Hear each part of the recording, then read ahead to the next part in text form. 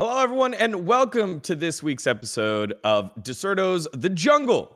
And it's your boy Degon here with Monty and Dom. Not that many games covered here, but all impactful, including saying goodbye to two teams in those two major regions across the 4 or 5 series that we had.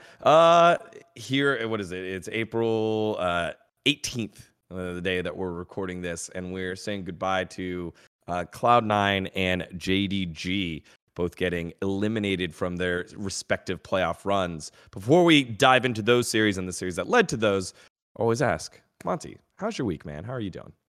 Great. I'm really happy to say goodbye to both Cloud9 and JDG, considering they were the teams in both playoffs that I wanted to watch the least. So I'm psyched. I'm psyched. It's all going great from this point forward. What did JDG do to you? Ran through the jungle every single team fight, chasing people to the 4 corners of the earth and annoying me. That is true. Dom, you got to watch those up close and personal, I'm sure. How was your week? It was good. Yeah, everything's winding down. I got to spend a lot of time actually talking about G2 last week. So that was a good time. G2 has a lot of fans. So if you downplay any of their accomplishments, it's always a great time. And the best thing about G2 fans is they're so mentally ill that they can't even argue based off the things that you've said. They have to then go and lie about what you said and then argue against that. So that's always a fun time, just going back through and then rewriting history and stuff like that. We had a nice little Reddit thread where they're talking about how Vitality's bot lane actually lost to G2's and things like that, and how it was uneventful and Carzzy was actually getting outperformed. So it was a good week. It was one of those where it's just like, if you do this for long enough, which takes people are going to like and which takes people are not going to like. And you can just give in and just tell people what they want to hear all the time. But I think that to do this job well, you actually just have to say what you think in the long term. I think it's just the most beneficial thing for you.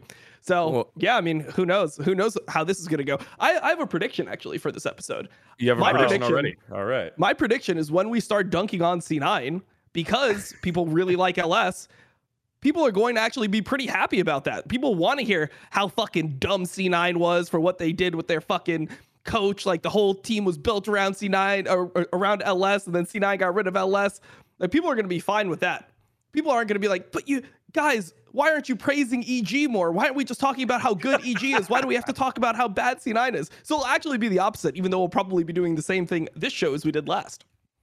We did not rehearse this. This was not rehearsed, but literally I was just scrolling through the comments, which you can hop into and make sure that you are ready to put your comment in every time if you subscribe to the Deserto channel. Make sure to go ahead and do that right now. Hit that subscribe button.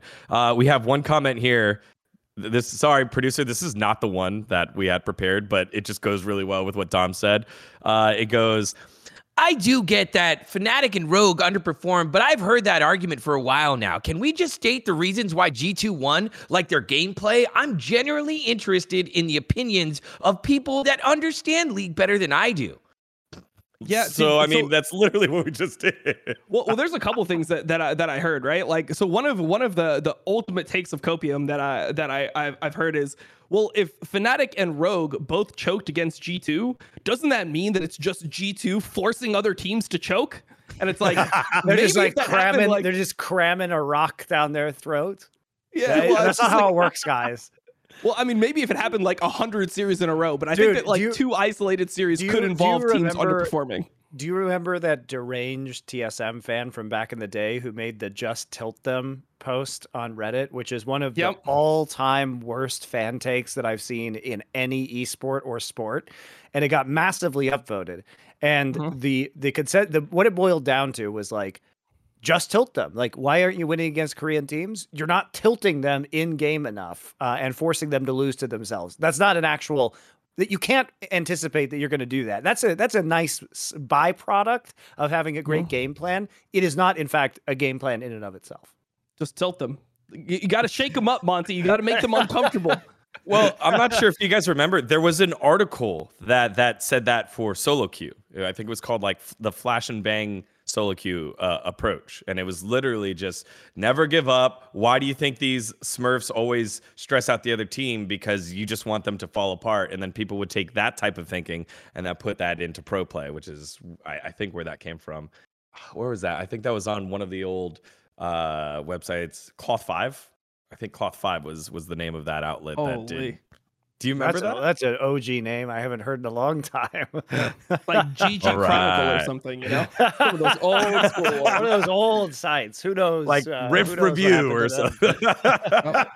Reign of Elements. You know. Reign of Elements. That's the original one. That's how starved people were for content back in the day. They're like, a tier list, perfect. This is the best thing I've ever seen. Like the champions are rated. All right. Well, that was a good. And that was 10 years ago, and nobody will remember what we're talking about. No, yeah, they won't. Oh man, all these youngins. That's okay. That's okay. Search Cloth 5. It's on the internet. It exists somewhere. All right, let's start off in the LPL. Let's go LPL first. Also, in today's show, we have a special guest joining us. Probably should have started there at the top somewhere. We have TL co-CEO Steven Arhanset, as he was being referred to a little bit. Big Steve coming on the show. We'll chat a little bit about TL as a whole, TL's league season this week, and of course we'll needle him a little bit about this week's specific performance against 100 Thieves. But yeah, it'll be really cool to have Steve come and join us and chat a little bit on the back half of the show. All right, LPL. We left off at the beginning of the best part of the playoff bracket in all of League of Legends.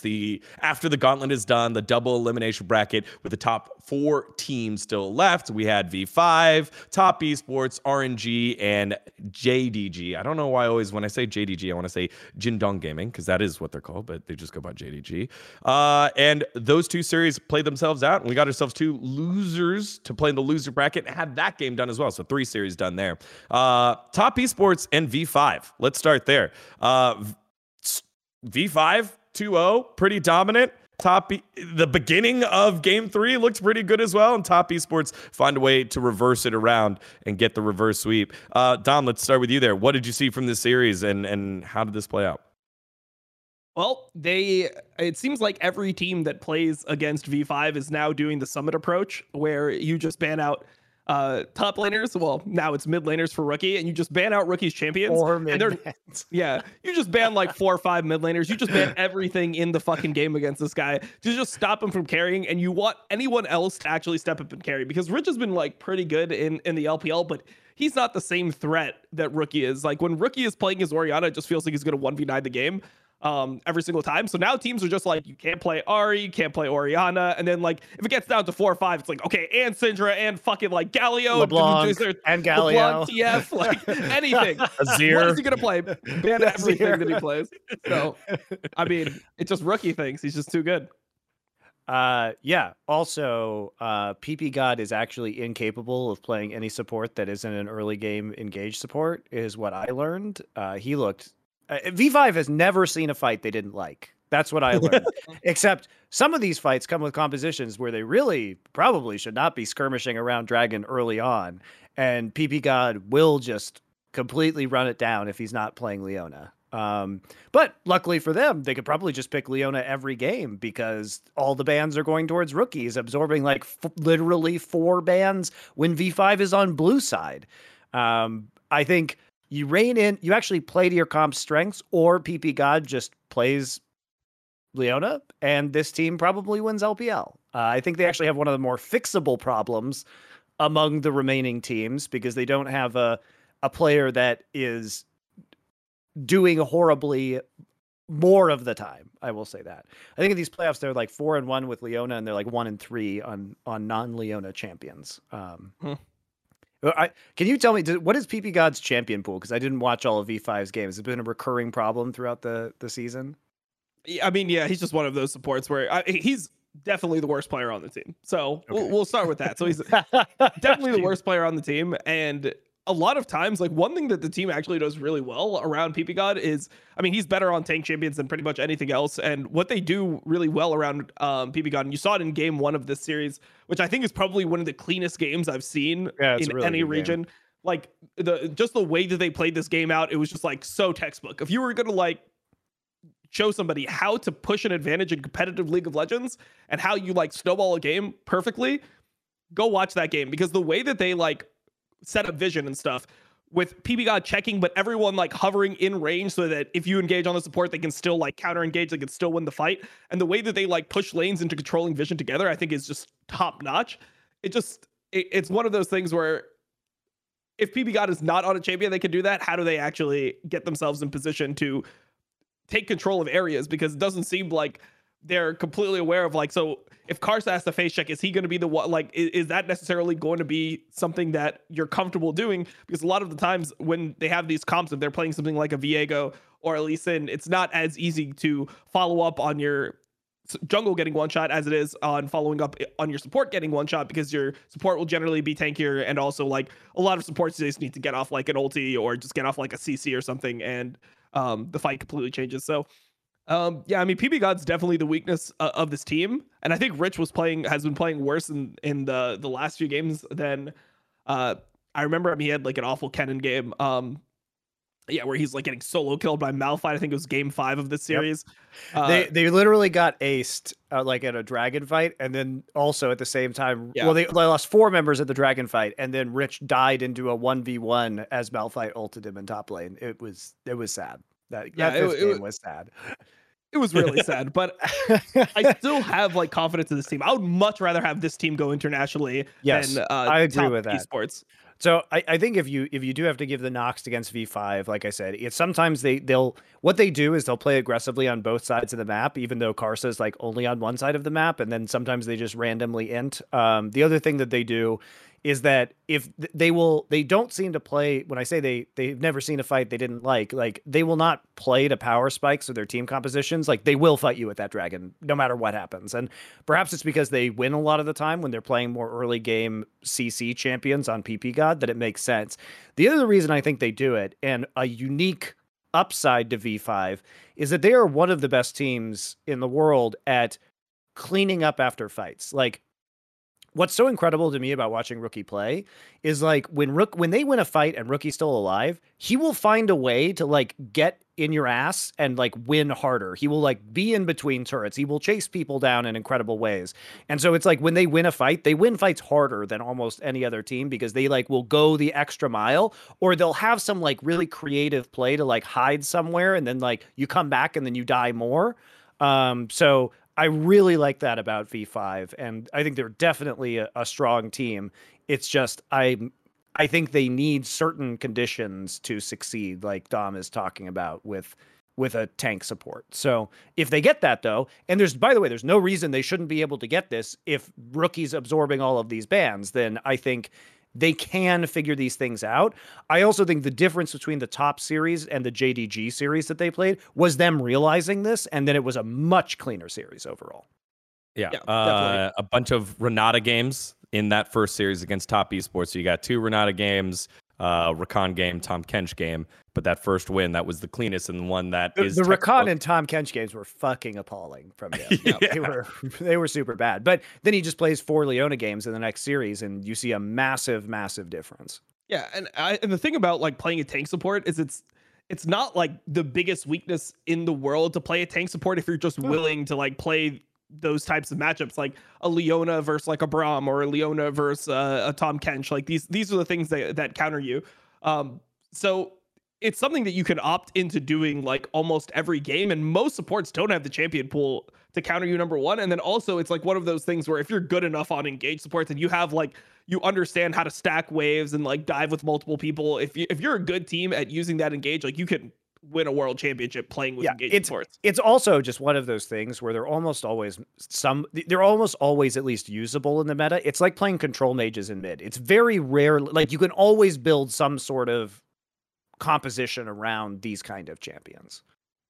Yeah. Well, again, Top Esports take the victory here over V5, the number 1 seed in our first I guess double elimination bracket. I guess they're calling it round 4 in the LPL. And if you were one of those fans that got to watch it, make sure to hit that subscribe button to the Deserto channel, because we're being flooded by a lot of EU G2 fans, and that's fine, that's great, but we're giving you the cream of the crop kind of gameplay here and some of the best teams that you should be watching as we go to MSI. And if you are doing that, let me know in the comments and I'll give you a shout out in our next episode. Let's look to our second series that we had. RNG versus JDG. Jindung Gaming took a commanding 2-0 lead as well, but then RNG find a way to battle back. Gala finally getting the resources to pop off here and go huge. Bin realizing, oh, he can play the game, because the first like 3 games he was just kind of there and not really doing too much.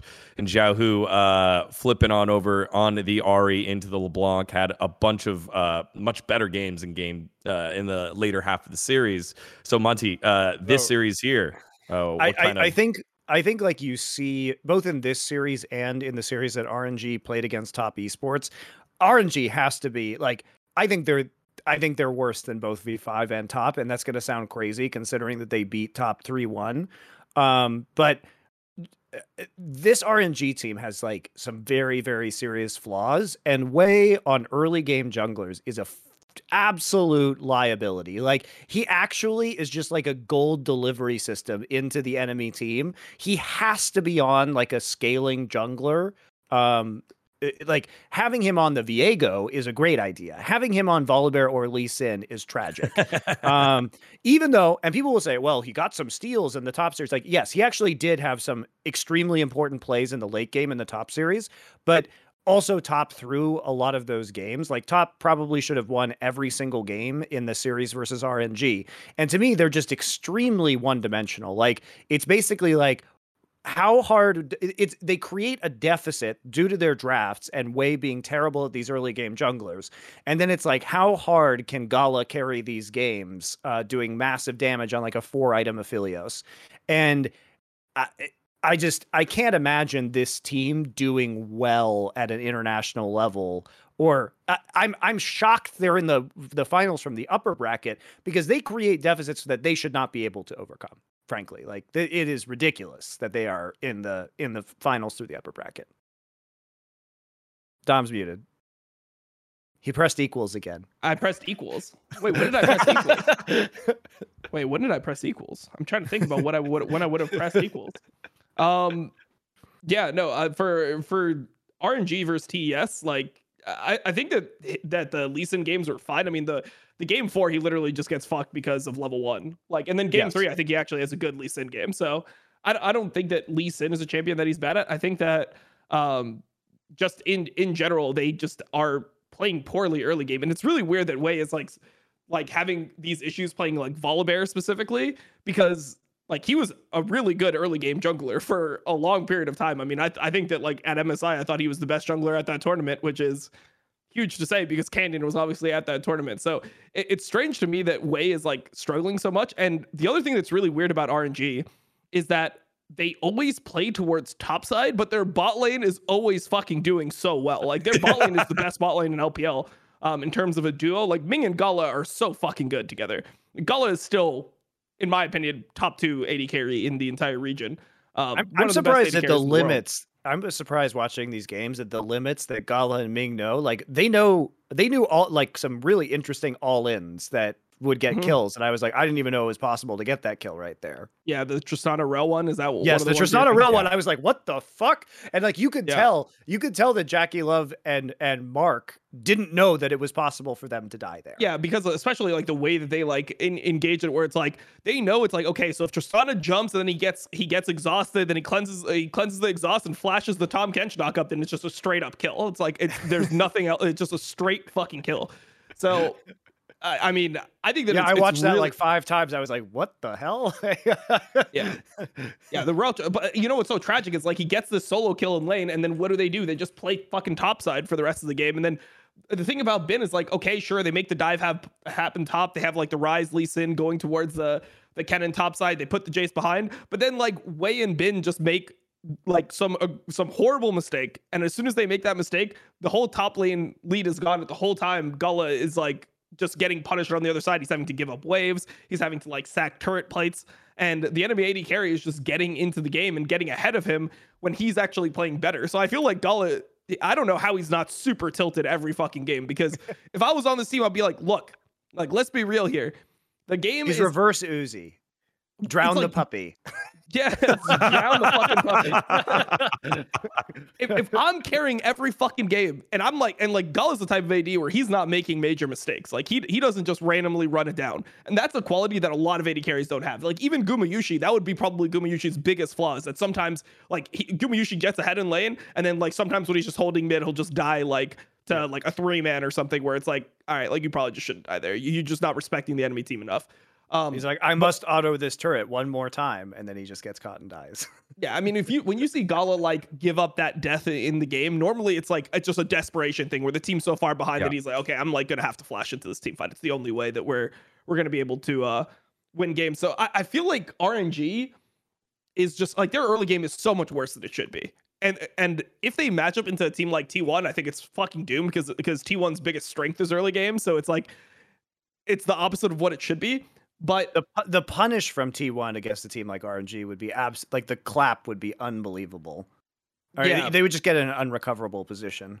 Yeah, I mean that's what I would want to say. But then like I feel like there's some games watching T1 that like RNG would win because T1 does throw games. It's just that normally like when they throw games, they just come right back and just like win the next fight. Like for example, game 3 of finals was a game where I feel like RNG is the type of team where you give them that like little bit late game, they make better decisions around like objectives than most teams in the world. And that's something that when they were at their best, when they won MSI, that was always their biggest strength. Like they were the best team around Baron in the world, bar none. And that was something that people thought Domwon was going to be better at. They're like, oh shit, of course, like the rookie jungler and shit is not going to come in here. I mean, it was technically a second year, but the 18-year-old jungler is not going to come in here and just be like super confident around objectives. But normally RNG has always been really, really good at capitalizing mid to late game on like enemy teams miss macro, I guess you could call it. You know, I'll say this about the finals. Like, I think T1 played worse in those finals than they have at many other points throughout this season. And I think a lot of it was because they were literally sick with COVID.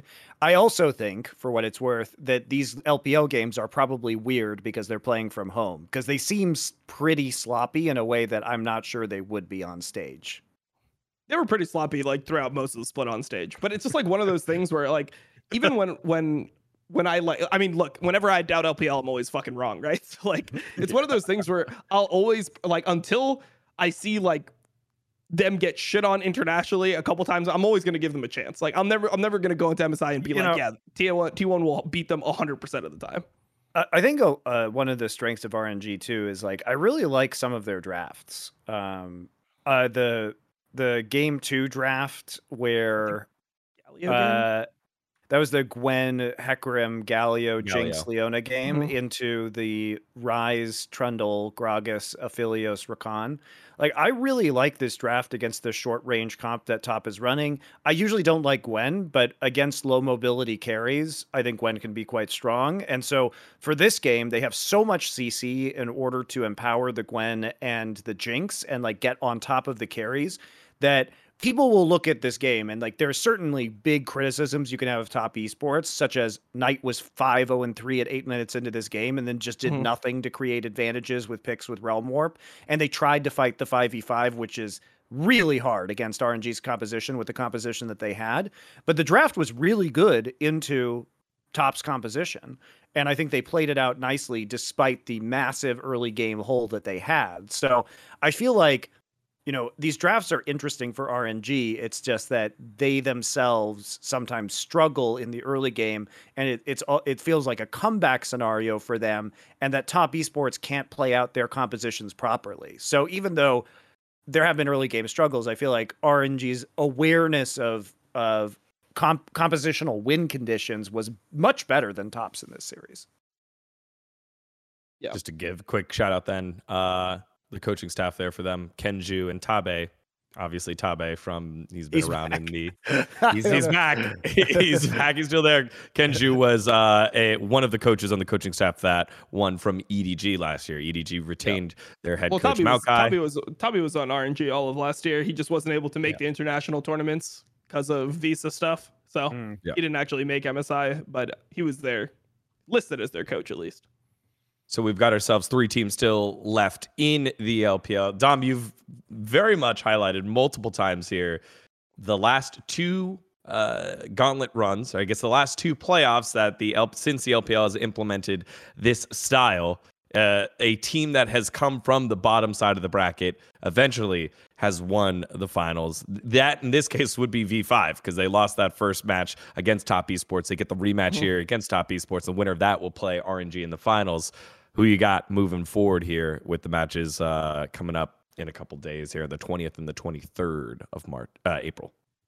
I mean, I just hope that TS doesn't go internationally because I cannot watch TN run it down again under pressure. Like, please. I've seen this guy fucking run it down way too much. I just need like a break. You also saw him win Worlds, so yeah. He was also maybe the best player on that team that won Worlds. Well, maybe. I know he got finals MVP and stuff, but I always thought that was like a do and be team. Like, it's pretty hard to look bad as a jungler when your mid laner is literally just grouping with you from like 3 minutes on, where it's just like, oh, well, everything is just outnumbered because my mid laner literally I'm never a do and be lands. hater, so you're never going to convince me of this, but okay. Yeah. No, it's I've always been do and be's number 1 hater. That's just that's LS and Malice for sure. Like last Worlds, I think coming into that Worlds, they had him like 5th best mid going into that tournament, which is like pretty crazy considering that he had like a fucking insane MVP split. He was literally dicking everyone. And I would just guess that no one watched like him actually just play these games because that was probably the most dominant split we've ever seen. I should say, like, I'm a reformed do and be hater because do and be reformed his play style where he could actually play normal shit and was doing really well last year. So I was much encouraged. I just didn't appreciate his weird niche picks in the same way that back in the day I also hated Messiah. So there you go. Yeah. I mean, I think the thing about his niche picks was they became like actually like every time that he picked something weird, it always had a purpose in the game. Like it wasn't like he would just pick weird stuff. And also I think the meta last summer, that was when Lee Sin mid was a huge thing. And that's just a fucking do and be champion right there. So like he was just popping off. Like he got like a fucking pentakill on Lee Sin mid. And like Silas is really prevalent on the meta up until World. So there was a lot of picks that just like, I mean, if we're talking about a melee mid meta, you're not going to find many players that are better than do and be at playing consistent melee mids. He just really understands like how to lose lane gracefully when he doesn't have range, like which CS to go for, which CS to give up, like all that type of stuff, where other mid laners just have an aneurysm anytime they have to give up like a melee minion. They're like, no, I'll lose my health bar here. Like, it's worth it. Like, I got one. Like, so yeah, I mean, I just can't watch TN go internationally again. I can't have confidence in this guy because like he's very flippy. I mean, but it's not even like like when he's good, he plays like a solid good jungle, but it's just he becomes another player when he's under pressure. Like 2 finals he choked in both finals last year and at Worlds. That's fucking crazy. Like that's like everything. Like he choked every single big moment that he had, and he got to go to like the biggest moments, like finals twice from the upper bracket too. Like I don't know. I'm just a TN hater. And yeah, I just think that there's more upside to V5 and RNG. I mean, I think that Rookie is like somebody who can just carry games against anyone in the world. And I think that RNG, it's like, I mean, the fact that he's drawing Orianna bans in this meta is actually insane. 1, 2, 3 Orianna bans, not like a 4 or 5. 1, 2, 3 Orianna bans from the red side team onto blue side. Like that is crazy. That is crazy. Yeah, I just think that that also RNG, like RNG doesn't have to be this terrible at early game. Like there's times where they're not terrible at early game, and I think the fact that they're really good at other aspects of the game. I mean, they could just tell Wei not to gank. That would probably help.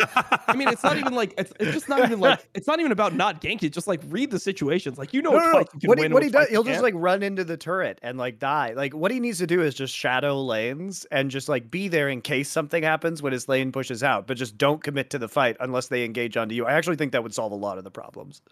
I mean, he's a mechanic. Like the thing about Wei is like when he's at his best, he's a mechanically insane jungler. I mean, like, look, you don't get to fucking be ranked 2 on the Korean ladder by being a fucking dog shit early game jungler. Like that's just not how it works. I just think that in general, they're just not like they make their plan and then it's like they're so ingrained in what the plan is that they don't take a second to just play the League of Legends that's on the screen. So like you can have like, oh, we have like bot push, so we can go for a dragon right now.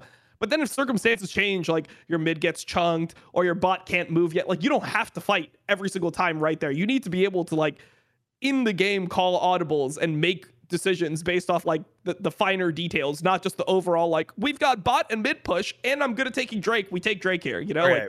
Like, I'm gonna counter this with something else, which is that I think like for me, one of the disturbing parts about Top is that they invent new ways to lose, right? Which is like what I could like. If you look at the games they lost in the RNG series, they lost in very different ways in each of the games. They lost in game 2 because they couldn't translate an incredibly fed Rise into picks or side lane pressure. They lost in game 2 because they unnecessarily flipped a Baron and lost it to a way steal, and then the game snowballed against them. And then in the final game of the series, in game 4, they were getting antsy because they were concerned about the scaling of RNG's composition. They dive into the enemy base instead of taking objectives, all die, and then lose Baron. So, like, the number of mistakes that I see Top making in different scenarios, different ways in the mid and late game is disturbing. Or it's a lot of great learning lessons on what not to do next time because they are. Okay, but D-God, here's the thing. That's great for next split. The problem is I tend to look at these games and think, who can fix these problems the fastest by the time the end of this week rolls around? And if you have this many problems as Top, I'm not so confident. When I already see problems being mostly fixed on V5 by the time they play JDG, I have a lot more confidence. Yeah. I mean, also, rookies, I think just draft PP got on those engages. That's it. I mean, it's that, and then it's also just like you know what the general strategy is going to be, because literally Top can't beat you if Rookie gets like 3 or 4 champions. Like there's like some champions that if Rookie plays them, you just can't win. So like it's so hard for TS to adapt in their prep, unless their prep is just going to be like, we've suddenly learned how to lane against like Orianna or something, and like or like Ahri is not that big of a deal for Rookie to play anymore. I mean, that's pretty much the conditions that you know you're going into. So I think it's so much easier for V5 to prep because they got beat one way. Like there was only one way to actually defeat them. And then whenever they got standard games, like the first 2 games, I mean, Rookie just looked really fucking good. And even though they probably should have lost that game too, yeah, I think that they'll be able to fix it. So let's say V5 wins, you take V5 over RNG. Look, all I know is this: with the most recent available evidence, having watched all of these games, the most recent available evidence we have is Top should have won every single game in a 4-game series. And how many times does a team win 4 games but lose a series 3-1? That almost never happens. Usually, if you win 4 games, you would maybe win 3-2. Like this is very, very unusual that you would have these level of leads or these level of advantages and you would actually lose this series in 4 games. The other thing is that the latest available evidence on the V5 side was that Rookie was still drawing 1 million bans. They were actually fixing many of the mistakes that they played against Top. They seemed like they had a definitive way they wanted to play the game, and that way was very effective. And we didn't see a team be able to ban them out of playing that way, right? So if they can play their way and even under the heavy pressure of all these bans on Rookie, then I think you could feel pretty confident, because over the course of the series, what's going to happen is if they keep losing to that, then eventually some of those Rookie bans are going to get dropped, and then Rookie's going to play one of those champions and he's going to destroy them. So I think it's very difficult to see how Top like wins that matchup in spite of them winning it before, just because it was very depressing to watch them throw so many games. Yep. All right. Well, there you guys have it at home. You've got Top Esports trying to do what FPX back in 2021 wanted to do, which was make it all the way to the finals and finish it off as a 5th seed. So they would be the first team not seeded in the top 4 to win. And then you've got the regular season #1 in V5, regular season #2 in RNG, waiting in their wings. V5 just an interesting roster because they're the only roster that has that's not true because Tabe is from Hong Kong, but for RNG, but they're the only ones still with imports. So the other imports with Rich, Karsa, Rookie, Nofe the coach, and Zero the coach as well. So V5 a little bit more international flavor. Well, V5 has to win because Koreans are just the reason why China wins. Even though somehow there's like Koreans in Korea. I don't know how the math works out, all right? But all I know is the only reason that LPL is winning is because they have Koreans. So that's that. Too much Reddit for you, Dom. Yeah, I haven't completely figured out that argument, but we'll get there eventually. All right. Those matches will happen starting April 20th at 2 a.m. and then the finals April 23rd at 2:30 a.m. all times Pacific. Adjust to your own risk. Okay. It's time now for everyone's favorite segment. It's LCS time. Well, I guess maybe not favorite. Just most polarizing segment. Let's go there. We had our upper bracket semifinals. Yeah, our upper bracket semifinals and our elimination quarterfinals, I guess. Lower bracket quarterfinals, where we had Cloud9 up against Evil Geniuses and 100 Thieves and Team Liquid. Let's start with the Cloud9 stuff first. It was a quick series. Evil Geniuses dispatched Cloud9 3-0. I was there in the media room. It was underwhelming. The media room, Digon. What was the vibe of the media room? The vibe in the media room was like, if it had an aura, what color would the aura of the media room be? The aura would have been deep blue. Evil Geniuses blue, because it was just depressing that everyone was going through this, slightly hopeful that maybe Cloud9 could have made V5-esque changes towards the draft with bans going towards one player and then maybe not drafting that the same way that you did when you lost beforehand, and just seeing it happen over and over again was just kind of bewildering and mostly depressing for people that wanted to see a good series, not necessarily want to see Cloud9 win, but just want to see a good series. And we got none of that. We got a good dose of what we thought we would see in that first game. It was, it's 0-7 Summit dying again. There he is. Cloud9 not in position to capitalize anywhere. I wonder what these comms look like. I wonder if they're depressed. I wonder. There's just a lot of wondering and no answers. And that was. You didn't get any insight into talking to the team at all? Any of your interviews? So we did. Got to chat with Fudge afterwards, and I asked for Fudge and Summit, and I was like, they're gonna give me Fudge, aren't they? Yeah, they're. It was enough so that I knew that they would give me someone. And Fudge he did not throw anyone under the bus. He did say that they needed to what did he say? He said we needed to weight the fact that these ganks on the top side are punishable more in our practice. We needed to do that, and we didn't. We saw that this was happening all season, and it didn't matter because he was smashing lane. But then when we took away smashing lane, that was still there. Everyone figured it out. We knew it was a problem too, but it feels like we didn't weight it enough in our practice. He said they liked their drafts, which I thought was crazy. And well, at least somebody did,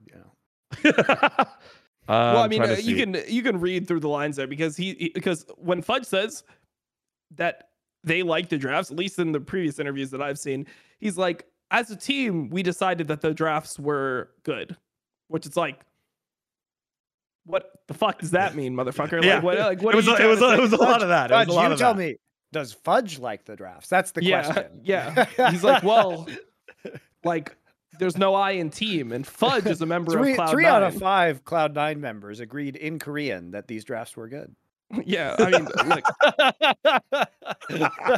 it's really strange.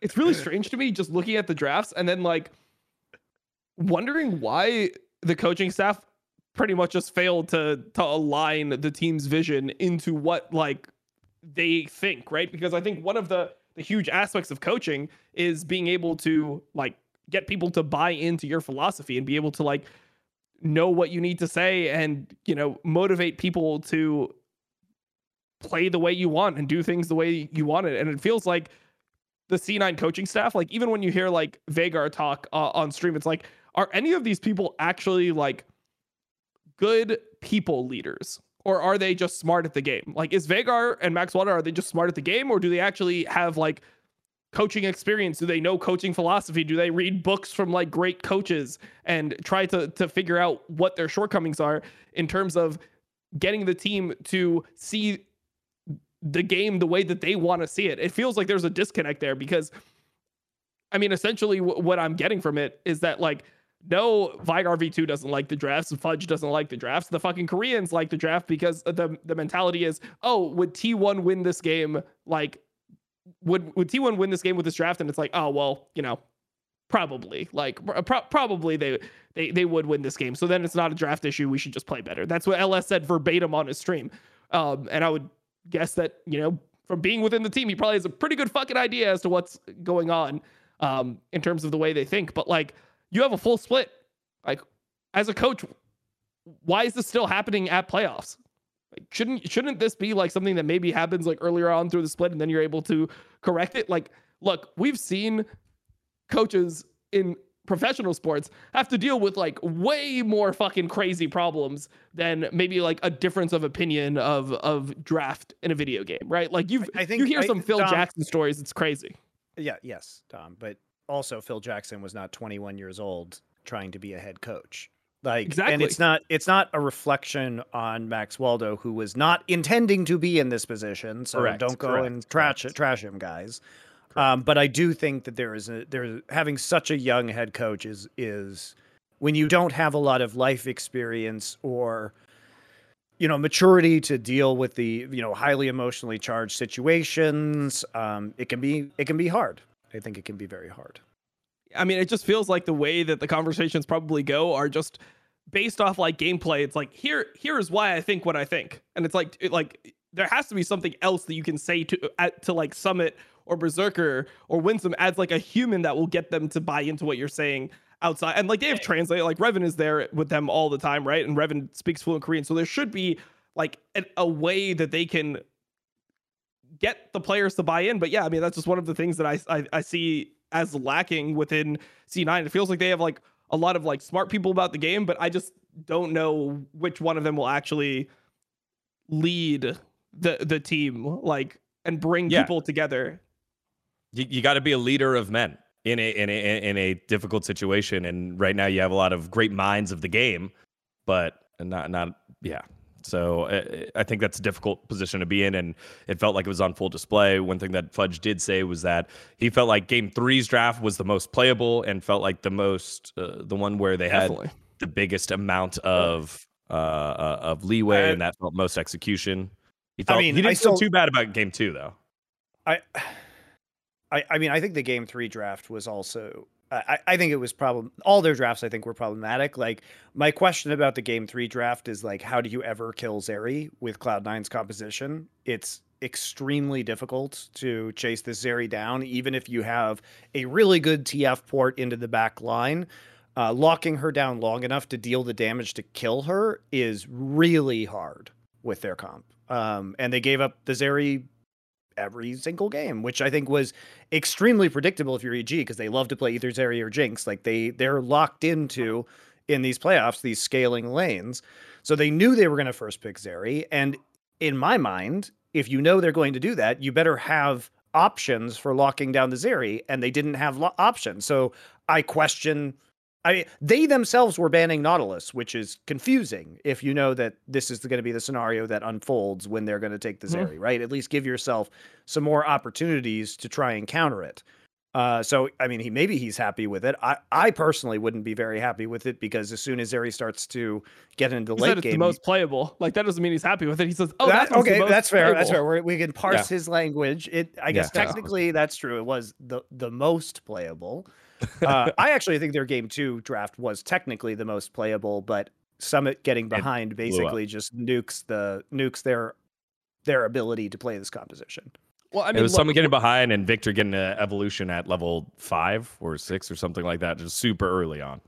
Well, look, here's the thing. When you look, like, Fudge has been on a lot of co-streams of LS, right?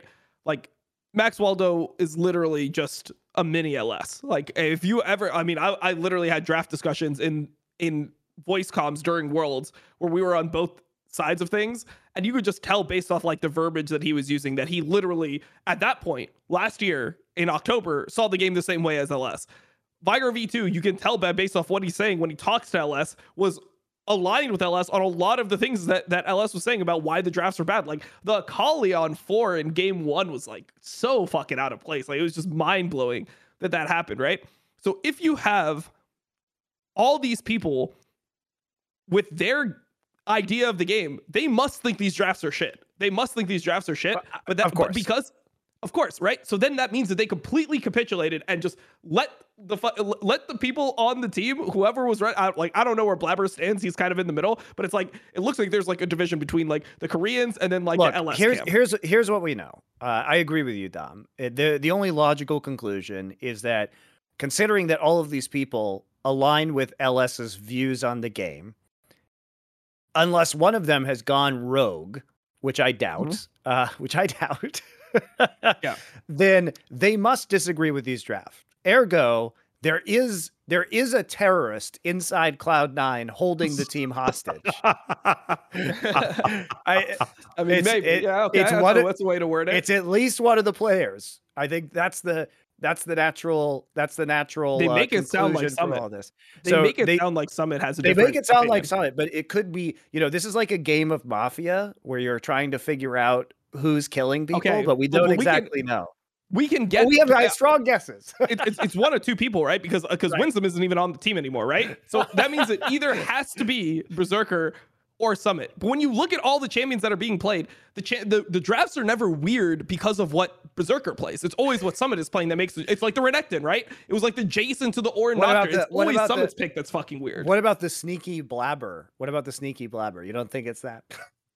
No, I don't think it's that. So it's like, Summit is the most sus right now, right? I mean, it has to. Like, I don't know. Okay, so in the Among Us Cloud9 edition. Yes, I'm voting Summit every time. I don't care what he says. You're throwing Summit out the airlock?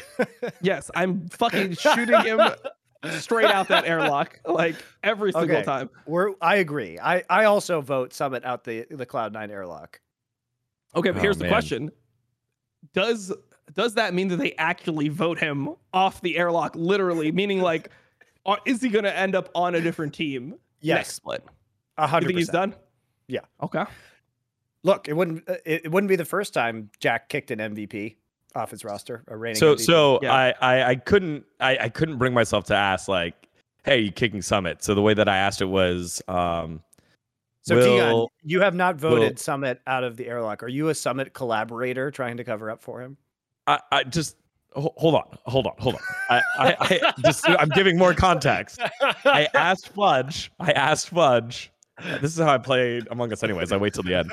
I asked Fudge, will we see Fudge in the mid lane next split? Will we see Fudge in the mid lane next split? Because, there's talk about him going back up there. He's getting a lot of flack. And so he said, oh yeah, I intend on it. I love playing mid lane. I think so. And so it was like, cool. He answered that one pretty quickly. And after that, I was like, I couldn't ask like, hey, what do you think the roster is going to be next split? Because they have like a bunch of different people. Ven's also sitting on the bench somewhere, just hanging out. So I was like, there's way too many iterations for him to give me a straight answer without like straight incriminating somebody. So yes, I'm also on the Summit. Emergency meeting take too long. Okay, so you are voting him out of the airlock. It's just crazy to think how far someone fell from MVP form to crap like in 3 weeks.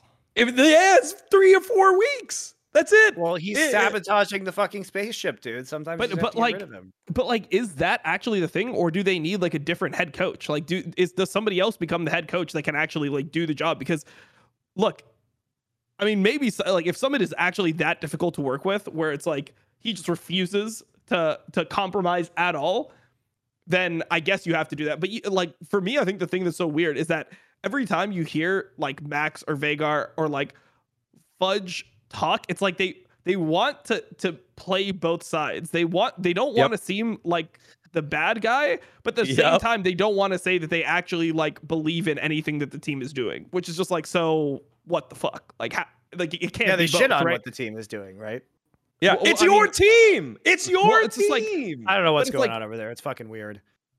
It's super weird. It's super weird. It's like you can't just like keep your viewpoint publicly and be like, this is what I think, and then like it not be fucking awkward. Well, it's like, well, shit, like you didn't do anything of what you just told me. So like, I mean, you had a change of heart. You every time I've talked to you before, you've said that Renekton is a piece of shit champion, and especially right now after like Gore Drinkers got changed and Renekton got nerfed a while back, whatever, and champion meta change like. So Renekton was a shit champion then when it was like super high presence around the world and it was actually looking, but now when it looks terrible every time someone picks it, now it's a good champion.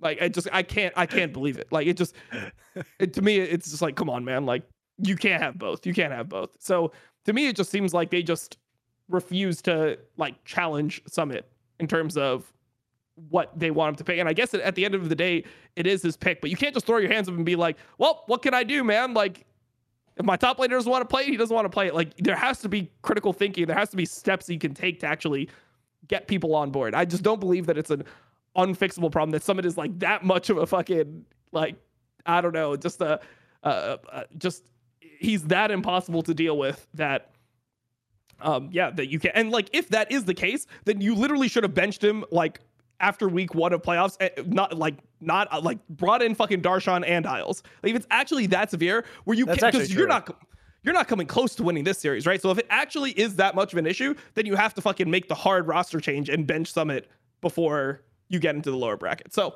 oh man, well, it's too late, I mean, Dom. We already threw him into space, so he's gone. Yeah, he's gone. We'll find out. No, It was actually Isles. That would have been great. It was a big brain Isles getting on. it was actually Blabber. Blabber just loves playing with Renekton, so he was afraid to tell Fudge to play Renekton because Fudge was a lot bigger, but he thought he could actually take Summit in a fight potentially. So they able to get him.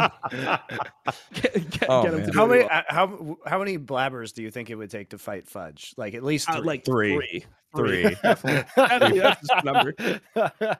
I'm a big guy, and standing next to Fudge, I'm just like, you are so big. He's such a tall dude, and he fits within that form-fitting Puma tracksuit every time. I'm like, how does this work?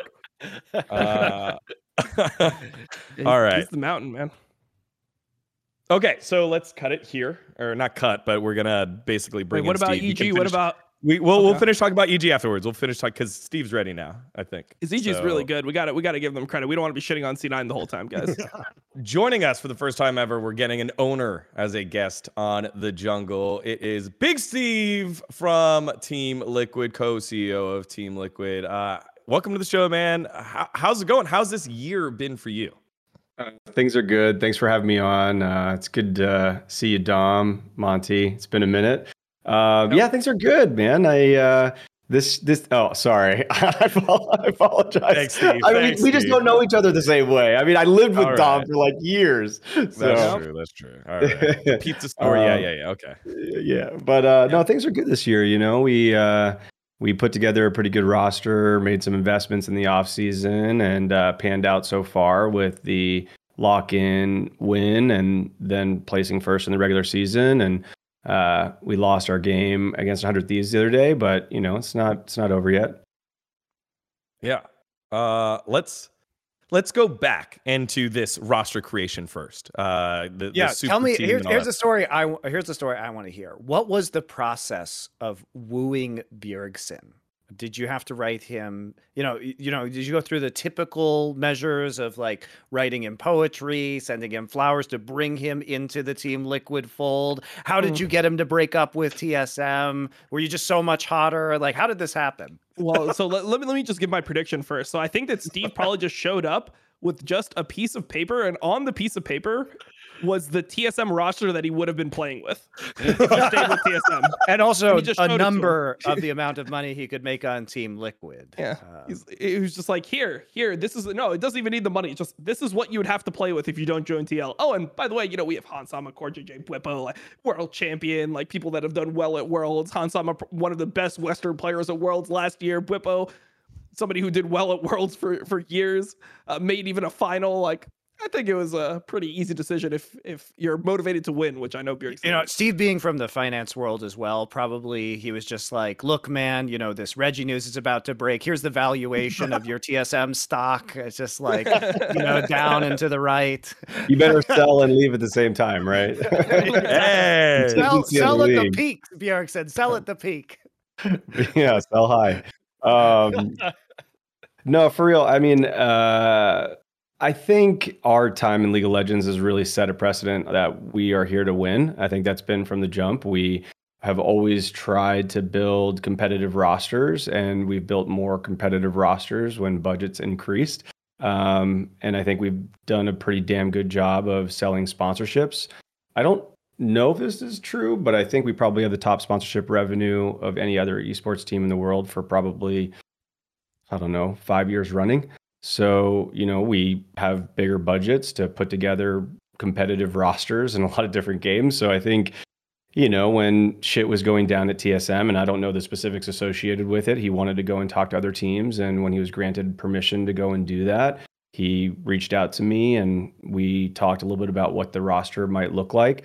That was dovetailing from a conversation that Jensen and Bjergsen were having about having a role swap situation happen and have Jensen go and play AD under the condition that Bjergsen would come in and play mid.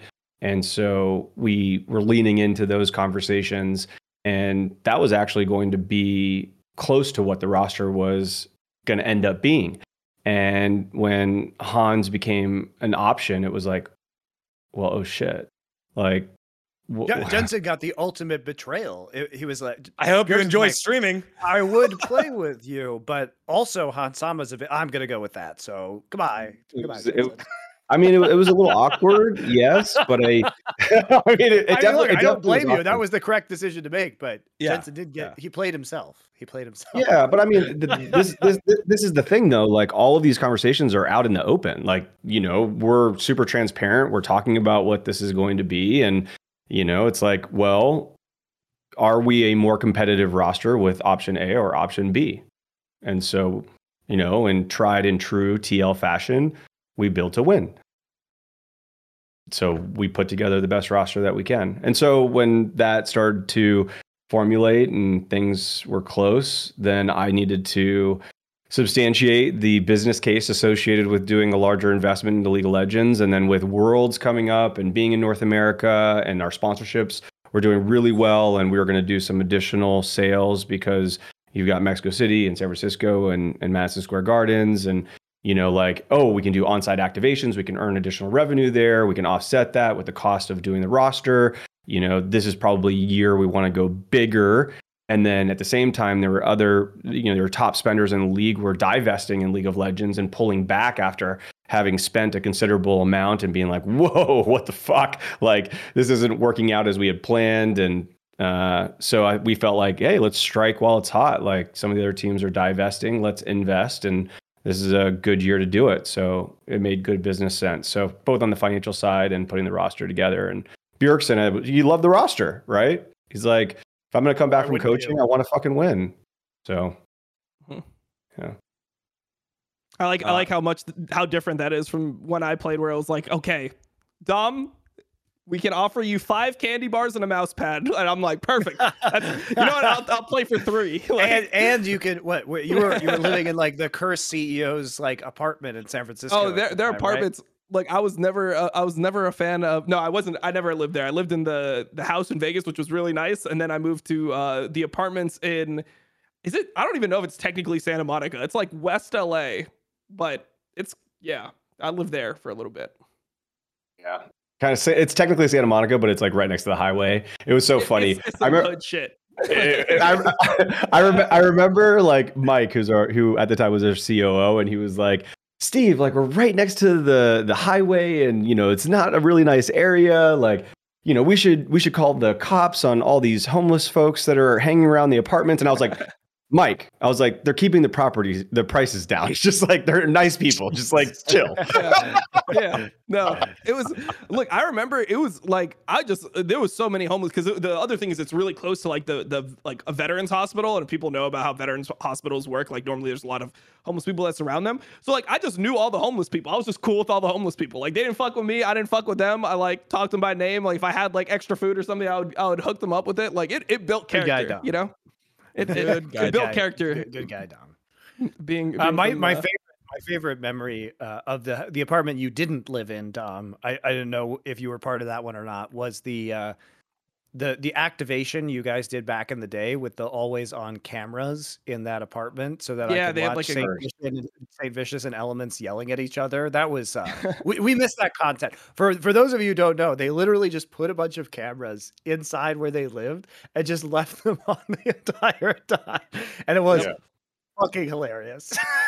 Like even while they were sleeping and stuff, it was like it was a little over the top. This is a little bit of an invasion of privacy. Like, can I please like not be on camera for like? Well, I remember there was one time where like Saint almost started having sex on camera. That's like he was on the edge of it. He like thought that he was safe, and then like finally like somebody told him, like somebody like was like, yo, like just fuck like a little bit to the right, and he was just with the girl. He's like, oh shit, like he just inch out of the fucking frame. Like it was some good times, man. It was some good times. What, given all these different great memories that we have, what do you think is one of the worst ideas that you had that you were able to pivot away from, and now you look back on and you're able to laugh about it? You mean in terms of roster building? No, in terms of like being an org leader, being in the space. Yeah. Having to pivot on something. I mean, related to League of Legends, promotion relegation was pretty tough, man. Like we had our backs against the wall. LCS was about to be formed. We figured, if we don't win in this promotion relegation, we're going to have to pay more money to get into a permanent franchise position. It's going to cost millions of dollars in a market where investment was like just starting to happen in esports. It wasn't kind of full force. So, raising capital was going to be an issue. And yeah, I mean, that's when everything happened with like bringing in Doublelift as a mercenary to come and save the team in promotion relegation, and Midlit, and moving. I agree that was ethically questionable, Steve. The Doublelift. I mean, I don't know if it's ethically. I mean, there are rules associated with the league, and I am following the rules. And Look, I was also following the rules when I took CLG out of the LCS to bring them to Korea for a boot camp and put Hotshot GG back in the roster. I was technically following the rules. However, I would not, in retrospect, say that was ethically the best thing to do. Oh, that was perfect for us. You guys went to Korea, got worse somehow, and then we got to beat you guys in a series. So I was chilling. Three other series? I think we did. Yeah, we won that series because the players didn't practice what we played in Korea. It was brilliant. The whole thing was brilliant. Yeah, it was great. Well, look, my favorite part of being with Curse was during the season. Like we kind of came to Steve had already came to the conclusion that like the Saint, like the dynamic with Saint and the players didn't want to play with Saint, right? And I was like already living in the house, and I was already like I was banned at the time, but I was gonna be available for next year, so I already was going to be on the main team. And then I had to watch the team get fucking relegated. So I had to play for 4 months. Like this was the most stressful time of my entire life because relegations didn't happen immediately after Summer Split. They happened December 22nd. I still remember the date because it was like that fucking crazy. So you had to practice on like off-season patches. You know, like how crazy off-season patches were from August to December to then play your relegation matches. And that was just going to determine like whether you got to keep your LCS spot or not. So that was fucking great. I love just like watching the team. I'm like, nice, this team is doing great. They're like first in the regular season. How could this go? And then suddenly it's like, fuck, they got relegated. Fuck. Like, why did I choose to be on this team? Like, almost ruined my life. But it was okay. Everything worked out in the end. So it ended up being good. Yeah, good times, Steve. A great thing to get rid of there, Steve. Let's focus back onto this season. You had the regular season go down. You guys end up being one of the top teams along with Cloud9. And I kind of then let's look at not only this regular season, but also this last playoff series. This playoffs, you get pushed to the brink by evil geniuses, and then you drop the series against 100 Thieves. Was this something that surprised y'all, or is this something that you're like, okay, either we fell behind or the gap's closing, whether it's because they got better or we got worse? Yeah, I mean, I think the EG series was not a surprise. I think most of us as coaches were like, look, this could go either way. Like, based on how we've scrimmed them in the past and how they're playing, it comes down to a few things about their play, which I won't get into because we have to play them again. But we're like, okay, this is going to be close. So that wasn't a surprise, and I think they pushed us as a team, and I thought that was a great series. I think EG showed up, like they were competitive. I thought they played pretty well, so that was good. The 100 Thieves series, I have a question on that series first. How much did it cost to get them to draft Nidalee Renekton in Game 5? Just wondering. Oh my God, what was that? That was. I guess he thought he was Canyon or something. He's like just gonna pull it off. Canyon didn't even win that game. So yeah, like, what are you Canyon's talking not about? winning that. He's like, I'm gonna do better than him. So, okay, I'm better than Canyon. Okay. Yeah. No, I mean, I think that was a good series. And then when we played 100 Thieves, I thought, based on scrims, like, oh, this is gonna be a good series. Like, hopefully 3-0, 3-1. The guys had a lot of confidence. I feel like we match up well against them, and then some poor ban pick, I'd say, which made the games really difficult. Yeah. Dom. Yeah, ban Ornn, please.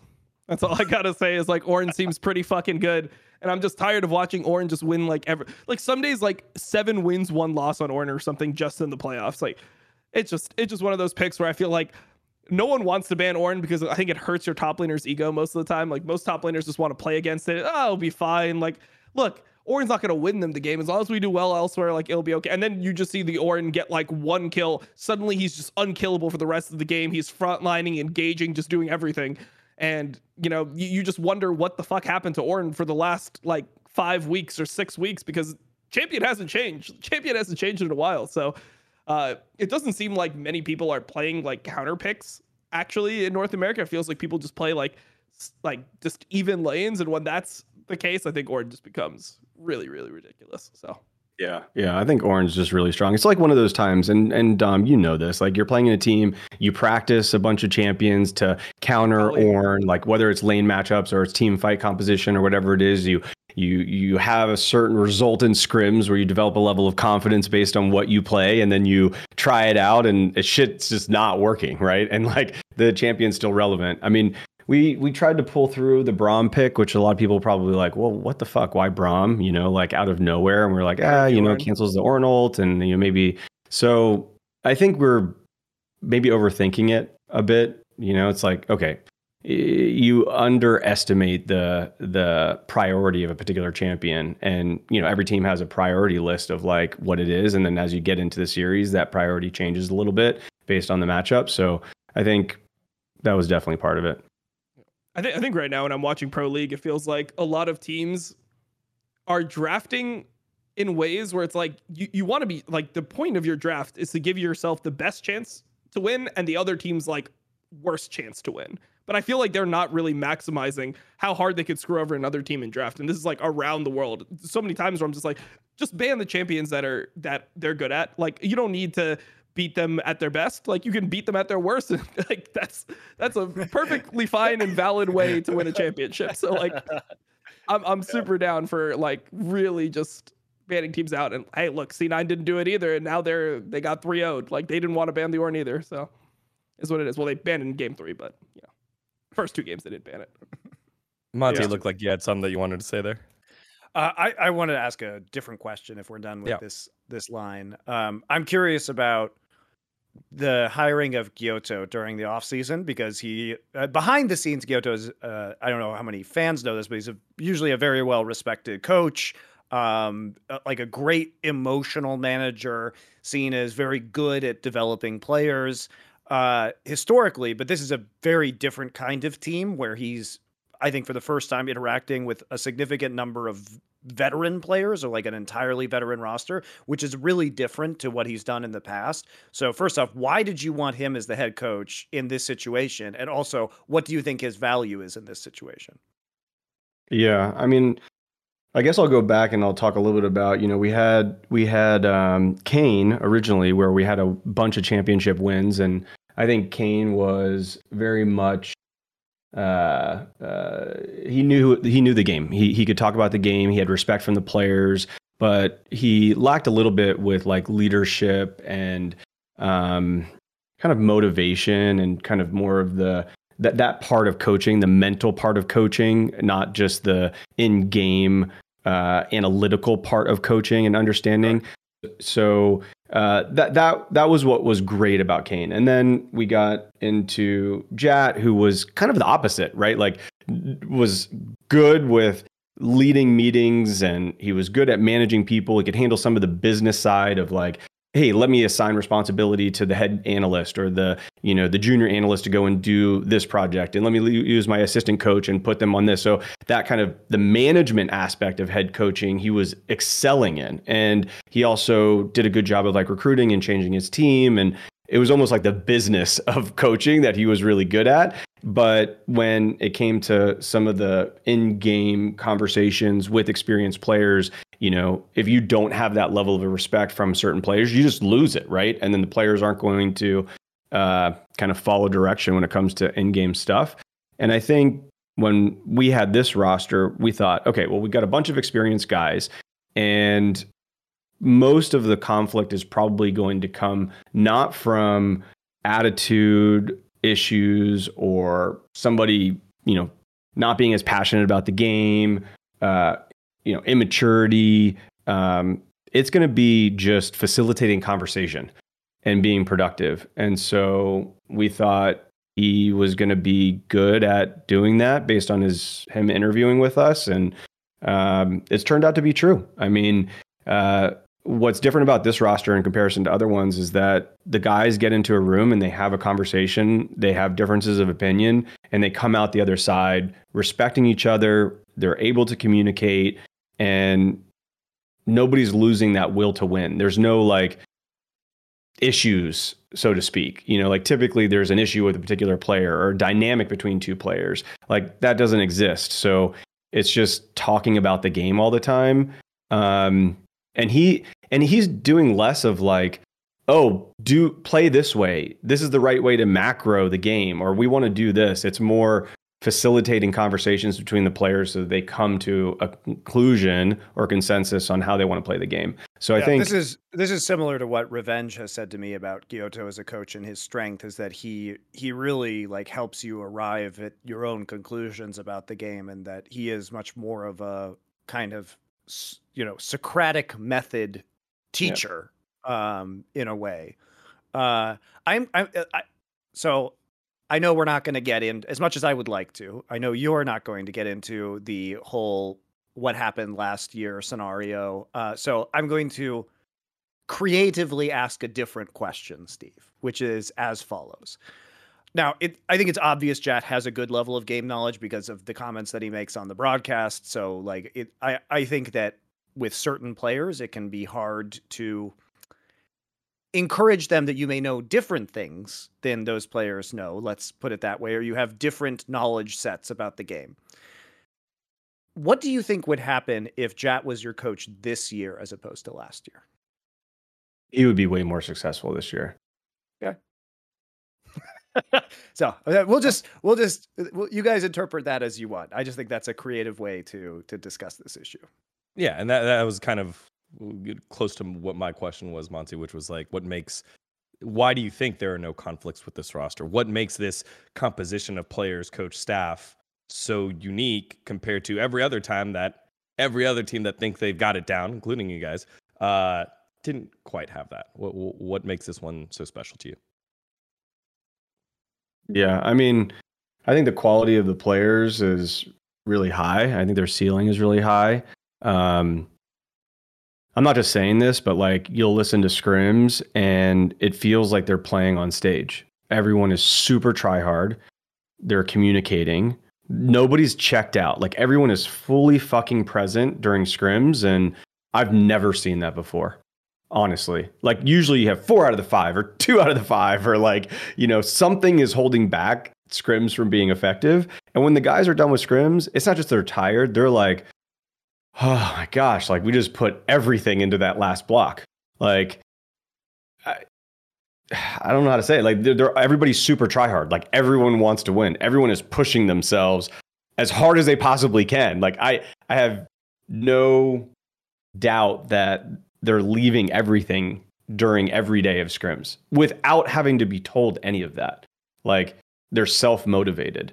That's what's different about this roster, and kind of what is partly exciting when I like watch the scrims and see them practice and stuff. It's a different vibe.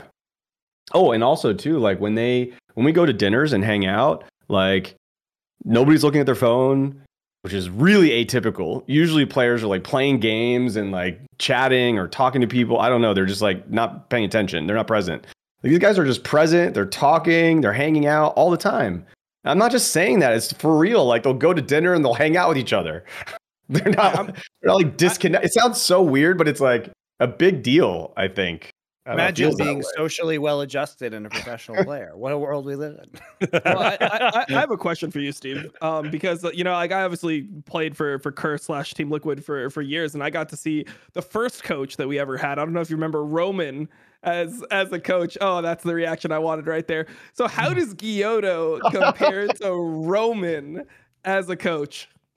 Wait, who's Roman? I actually don't have this one logged in the. No one knows who Roman is. I lived with the guy. I still don't know. He said maybe 5 words the entire time he was our coach. So look, just so everyone's on the same page. So Roman was a guy that was hired to be our coach. He gave like a really big speech to us. Like this is when you'd interview like online, right? And because like getting people to come into your organization, it's not like everyone was localized within LA. So right. He did an interview and he was like, I'm going to be the enforcer, man. I'm going to come in there. I'm going to crack some skulls. And then it was like, damn, this is what we need. We need somebody who's actually going to like get us on track and be and get us focused and motivated to win the games. So everything sounded great. He came to LA to be our coach. And the first 3 weeks, he didn't say one word.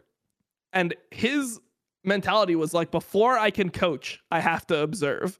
And he would just sit in a director's chair on his phone the entire time that we scrimmed and just do nothing. Like he wouldn't give us any feedback after the game. He would just observe for 3 weeks, and then Steve fired him, and we all wanted him fired. We're like, this guy, like, this is just awkward, man. This guy's just watching us. I think he's gonna kill us, Steve. Please fire him. So I just wanted to. I'd say there's a big difference between then and now. Yeah. Okay. It's kind of interesting. You interview folks and you get a vibe and you think, and stuff turns out to be different than what you expect sometimes.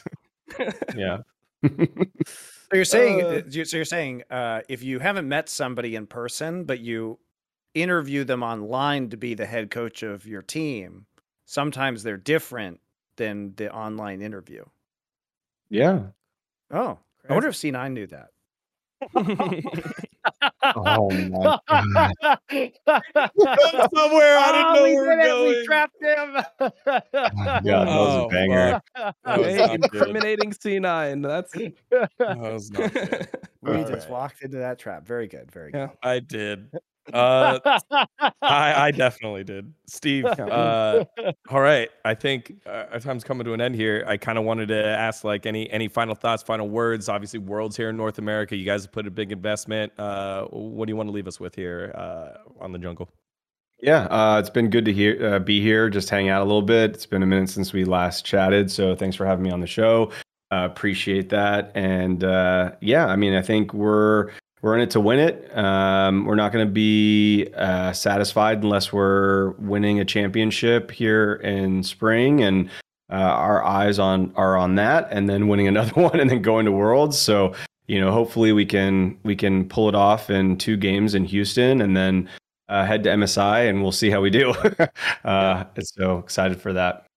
I have a final question here, because we've talked about TL a lot on this show, and I mean, we obviously, when you see the roster that you've put together, the standards that we've put on it is like winning spring, winning summer, and then like top 8 to top 4 at Worlds, depending on your bracket, is like what should be expected. Do you think that's fair? I do. Yeah, I think that's fair. I mean, one can be scared of high expectations, but I think it comes with the territory of trying to win. And we're not going to check the box. We're going to build competitive rosters and the games that we participate in. And this year was a year that we have high expectations. Yeah, it comes with the territory. So if we don't, then we'll have failed. But that's not going to deter us from building a roster that can do really well. Like we shouldn't have our best performance being at MSI internationally.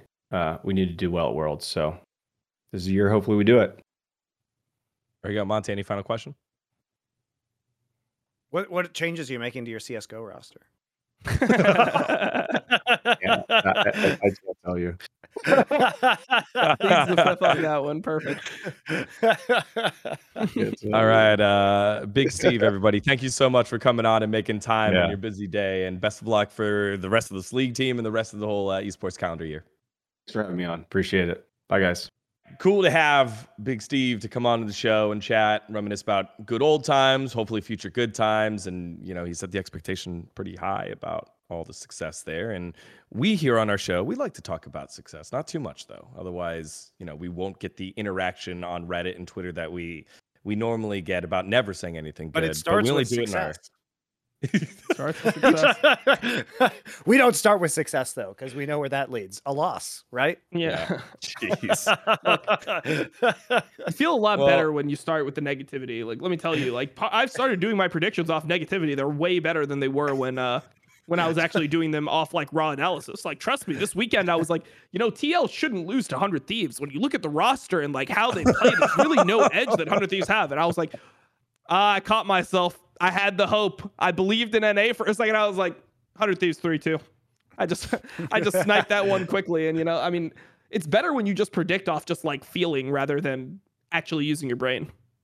Thanks, guys. But not for the fans, only for Dom, because he has cultivated his gut instinct over a number of years. You're just a TSM fan. That's the difference, guys.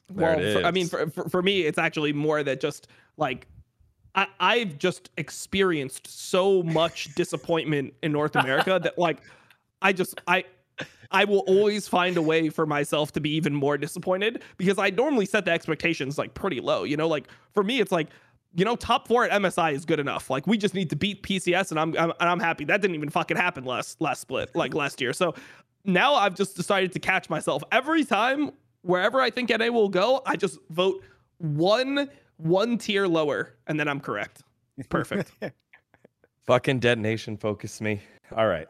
Let's close it out here with God or Dog, the place where we will say something nice about a player, and then one of those players that did disappoint us. Less games to do it here with, less matches to do it here with. So this one, if we have overlap, we have overlap. Let's start with you, Dom. Who was your God of the week? My God of the week, I'm gonna go Gala on this. I thought he was playing really well, and his team is kind of griefing him, and he's still just playing really consistently. So I was really happy with Gala's play. I think he's just in really good form. He just plays a variety of champions. He's pulling out some things that other people aren't, like Tristana, for example, and not even just Tristana and Tazeri. And yeah, I think that he's in really good form right now. So he's going to be my God. Monty, I'm going to take Rookie, who can tank an unbelievable amount of aggro in the draft, including 4 mid lane bans across 2 different series. And somehow he still comes out. Well, he lost one of them, but it wasn't really his fault. And then look dominant when he gets one of the champions that you just can't let him have. So for me, it's pretty crazy how hard he can carry this V5 team. And I'm hoping we get to see him win that LPL title. For me this week, can I guess it? It's gonna be like Danny or something, or JoJo, because you love NA. It was JoJo Pune. It was not Danny. It was JoJo Pune, because I feel like JoJo. Danny, he got Zeri 3 games. That's illegal. So yeah, no, I think they played well. JoJo's always had like this high ceiling, and he's hit it a couple times. But I feel like during the season he started to kind of like struggle a little bit. Now it feels like he's ramping back on up. I mean, it was that or Abadage interview skills. That would be godlike as well. I mean, yeah. That was pretty insane. How do you do it, Digon? Just like how do you just maintain? Because you've seen a lot of the failures of North America. Like, I've done shows with you for a long time now. We're like 4 or 5 years in, and you stay like positive. You stay hopeful. Like, how do you not just hate everything like I do? I think it's because I guess. It's the drugs. I really just want to see it. It's the drugs. Yeah, it's your drugs. It's your drugs. That's why everyone else fights with you, dude. No. I think it's really just the hope that we will get better at some point and someday, and it'll just feel that good. Don't you have like a fan? Like, aren't you a fan of a sports team that hasn't had that in a long time? Yeah, but the Dolphins. Yeah, exactly. But I like hate the Dolphins. Like I like the Dolphins. They're my favorite team, but like I want to see them continue losing. Like I fucking hate them, these motherfuckers. Like every time they do something, like they fired our coach, I was like, fuck, I hate you guys. Like please just fucking keep on doing poorly so I can continue flaming you. I guess in my lifetime, right? Monty can attest to that. We've had the Broncos find success with the guy that was supposed to do it with John Elway. And then we realized, hey, our fan base is hating us. We hate everything. Had to go buy. Make me feel young. What the fuck? We had to go buy Peyton Manning, right? And then after that, like I've had the Nationals without Bryce Harper. That was like a teamwork way to do it. We had the Washington Capitals with Ovechkin and like the anointed one be able to do it. So like there's multiple different ways to win, and you just keep hoping that one day comes, because it does feel like really, really good when it works. So whoever it is in NA, it's going to be a great time, and what better way to do it here in North America? That's not a really good reason, but it does look like our teams are at least trying different things. Like look at it. 100 Thieves bought their roster. TL bought their roster but constructed it within like creative rule sets, and then EG are the ones investing into the young talent. So we have 3 different like strategies within this North American top 3. So I'm interested in that. That I just can't wait. Going. So I think 100 Thieves will be playing TL in the finals. I think TL is going to beat EG. So I can't wait to just get the 10 import finals, just like we got the winner bracket finals. Just literally just looking at my region, it's like not one American on this whole fucking stage. I'm like, yep, that's where we've gone. And so the craziest thing is that like it doesn't matter where they come from, they just become American after playing in LCS. Like they just become like American teams. And I'm just Santorum, baby. How did this happen? Like somehow I swear we have 2 world championships in the top 3 teams right now. Yeah. True. Okay, so I swear you could take T1 right now, right? T1 right now, you can move them to NA. Somehow by the end of the split, they would just be like Baron throwing with 100 Thieves. It would just be a complete fucking shit fest. 100 Thieves would beat them 3-2 or something. Like I don't know how the fuck it happens, but like you just become American when you play in LCS. I would. It's really the quality love of practice. I mean, I can just tell you right now that in Overwatch, NA players were not very good compared to Korean players. And when all of the teams were in LA and the outside of scrim time solo queue in Overwatch was the best in the world. It was better than it was in Korea because all the pro players were playing at the same time outside of their scrim blocks. And what would you know? The NA teams actually got good enough to compete with the Korean teams, and then we started having mixed NA and Korean rosters win actual titles. So the problem is the practice environment is terrible here. And people hated watching NA win so much that everyone stopped watching Overwatch at the same time. Like, we can't have this. It's too positive. Let's just kill it off. Like, let's watch some Valorant and get depressed again. Like, is it on right now? Perfect. Jeez. All right. But it is a serious issue where it's like, I do think it's just the competitiveness of the practice environment, because we have other cases where we knew that Koreans were better, and then we put all the Koreans and NA people together in NA, and the NA teams got much better. So holy shit. So we just gotta bring all of Korea. Well, we're gonna do it at Worlds, Tom, but it's not gonna work. It's not gonna work. Well, we gotta do it. We gotta do it for a longer period of time. We've just got to be like, look, COVID was really bad right here. Why don't you guys all the LCK players will just build another LCK within LA? We'll all play with LACK. Yeah, it will be LACK. Look, LA is already half Korean anyway, so I think it works. Yeah, literally, it's like we have a whole town. Like, we have a whole town for everyone. Like, please. Everybody is welcome in Los Angeles to play the League of Legends and increase the scrim quality. But I do think it's not even about that. It's about making them worse. It's about now you have to play with 60 ping. Like we've got to just kill off their region. That's what happened to Summit. Summit reached the limit. He was like, "Oh, okay. Like this would have worked if I was on the internet, not on LAN." That every time. That's what it was. Let's go dog for the days. Oh, Monty, come on. first. It has to be Summit that we threw out of the airlock earlier. Like the thing got about it somebody is that what? I've got You have somebody else? All right. Yeah. Well, I think like in isolation, the Camille pick works in game 2 in a theoretical framework, but the practice of it is like if he's in this bad form, you can't be drafting like that because then you just don't have any win conditions. Because if the win condition is the Ornn Camille matchup and you're going to start like a 4-1 split composition with Siege from the Trundle, Corki, Jinx, Tahm Kench, then you actually have to apply pressure. And if he's just going to play extremely badly, then there's no remaining hope, right? So I think given his condition, I preferred to see the way that he played in the Golden Guardian series, even though we didn't learn anything because Golden Guardians played horrifically. But I think them playing him weak side and deprioritizing him a little bit was the way to move forward. This just showed that their approach in this series, trying to have him play some of these hyper carries, was misguided, and he couldn't live up to the expectations that he justifiably earned as who will be the MVP of this split. We're not going to erase his fantastic regular season, but something's deeply broken within this team. As we discussed at length, it doesn't feel like they're drafting the way that most people on the team thinks makes sense, which means that somebody is the saboteur, and it appears to be Summit. Dom, who you got? Someone different. So I had a couple I was going. I almost said Way, but I'm gonna give Way. I'm gonna give him a pass. He had some good Viego games. Yeah, I mean, I just like for his quality of play. I mean, this guy like at his peak is somebody who plays like one of the absolute best junglers in the world, and he's just playing kind of bad right now, which is a huge like. I would also argue that at least Way, saved some games with some impressive, like he Baron stole a game that actually won them a game. So he did dig them out of the, he dug them out of the hole at times too, but yes. But the person I was actually going to go with is Blabber, because I feel like Blabber is just not playing because Summit's been playing so fucking badly.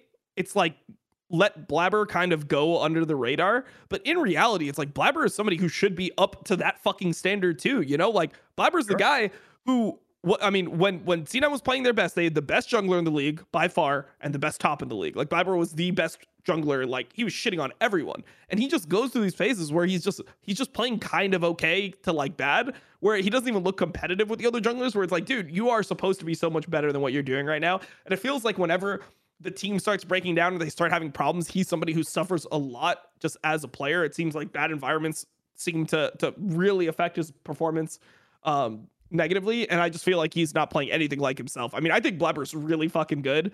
I think he's the best jungler in the history of North America. I know people are like, but Xmithy has a fucking Xmithy, all right? Blabber is the best we've ever had, okay? Blabber is the best was a Sejuani main. Blabber is the highest quality jungler that has ever existed in North America, and I want to see him playing like that. I want to see him just shitting on everyone within the region, or at least doing well, like instead of it being like he goes from being like a 5th place jungler to like a 1st place jungler, it should be like he's the best jungler when he's playing well, and when he's playing kind of bad, it should be like 2nd or 3rd. It shouldn't be like, oh, you can't even compete with these other guys all of a sudden. I think what I've noticed about Blabber now is like he's a very emotional and momentum based player, where it's like when the team is doing well, like he does very well, and it seems like when there are synergy problems within the team, he just plays real bad. And it's weird. It's weird because he personally, because I've chatted with him after the games and had the interviews, it doesn't seem to like affect him viscerally. He's very logical about it. Like, yeah, no, I agree. So it's weird. But I just, in my observations of kind of his ups and downs, he goes as the team goes a lot of the time, which is true of many junglers. Like it's tough to not be that way as a jungler, but it just feels like he plays differently when his teammates are not up to snuff. So are you saying he had too many downs this series? Too much downs? No, that's what you're saying. Oh no, I was asking you. That's what I was trying to understand. No, No, I am not. Okay, all right. That was nice. Good job, Monty. I think for me, I would go with Whippo on the top side of the map.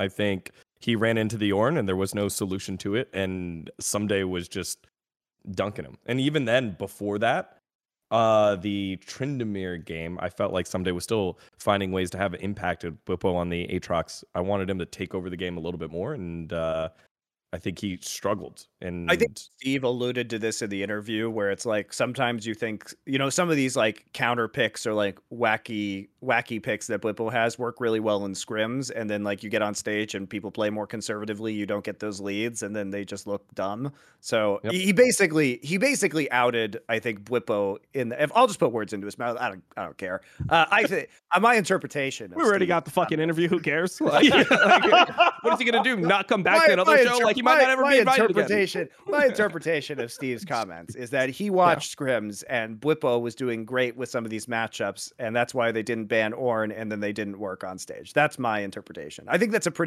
probably accurate. Yeah.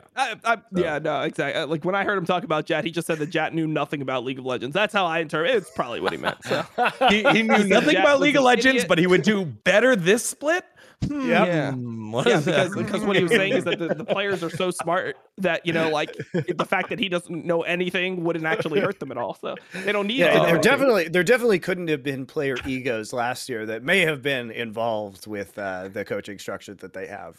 I mean, well, I think that he hit it right on the head. Like he was when you look at Jad, he was really good at delegating responsibilities to certain people. Like he delegated Alfari to work at McDonald's for 4 weeks, and that ended up working out really well. So. He delegated Alfari's role to Jenkins. That was brilliant. Look, by this point in the show, I don't say anything that has any substance anymore. Like at this point in the show, I am literally just saying bullshit sarcastically. So like, if you want anything else out of me, just turn it off. This show always gets loopy at the end because I've been doing shows since it's like my 6th hour of show, and my filters just got at that point. Then this is the danger zone of me saying. I know. That's why I was really impressed with you dodging Dom just a second ago. And of course, he tried to trick me, but it didn't work. This is the part where fans will come, and this is the comment. These guys don't even care anymore at the end. Look, we care more than the fucking pro players that we're talking about, at least. So, like, I've done more talk shows than pro players practice in a single day today. So fuck those guys. That is true. Facts. The way that it's structured now. It used to not be that way.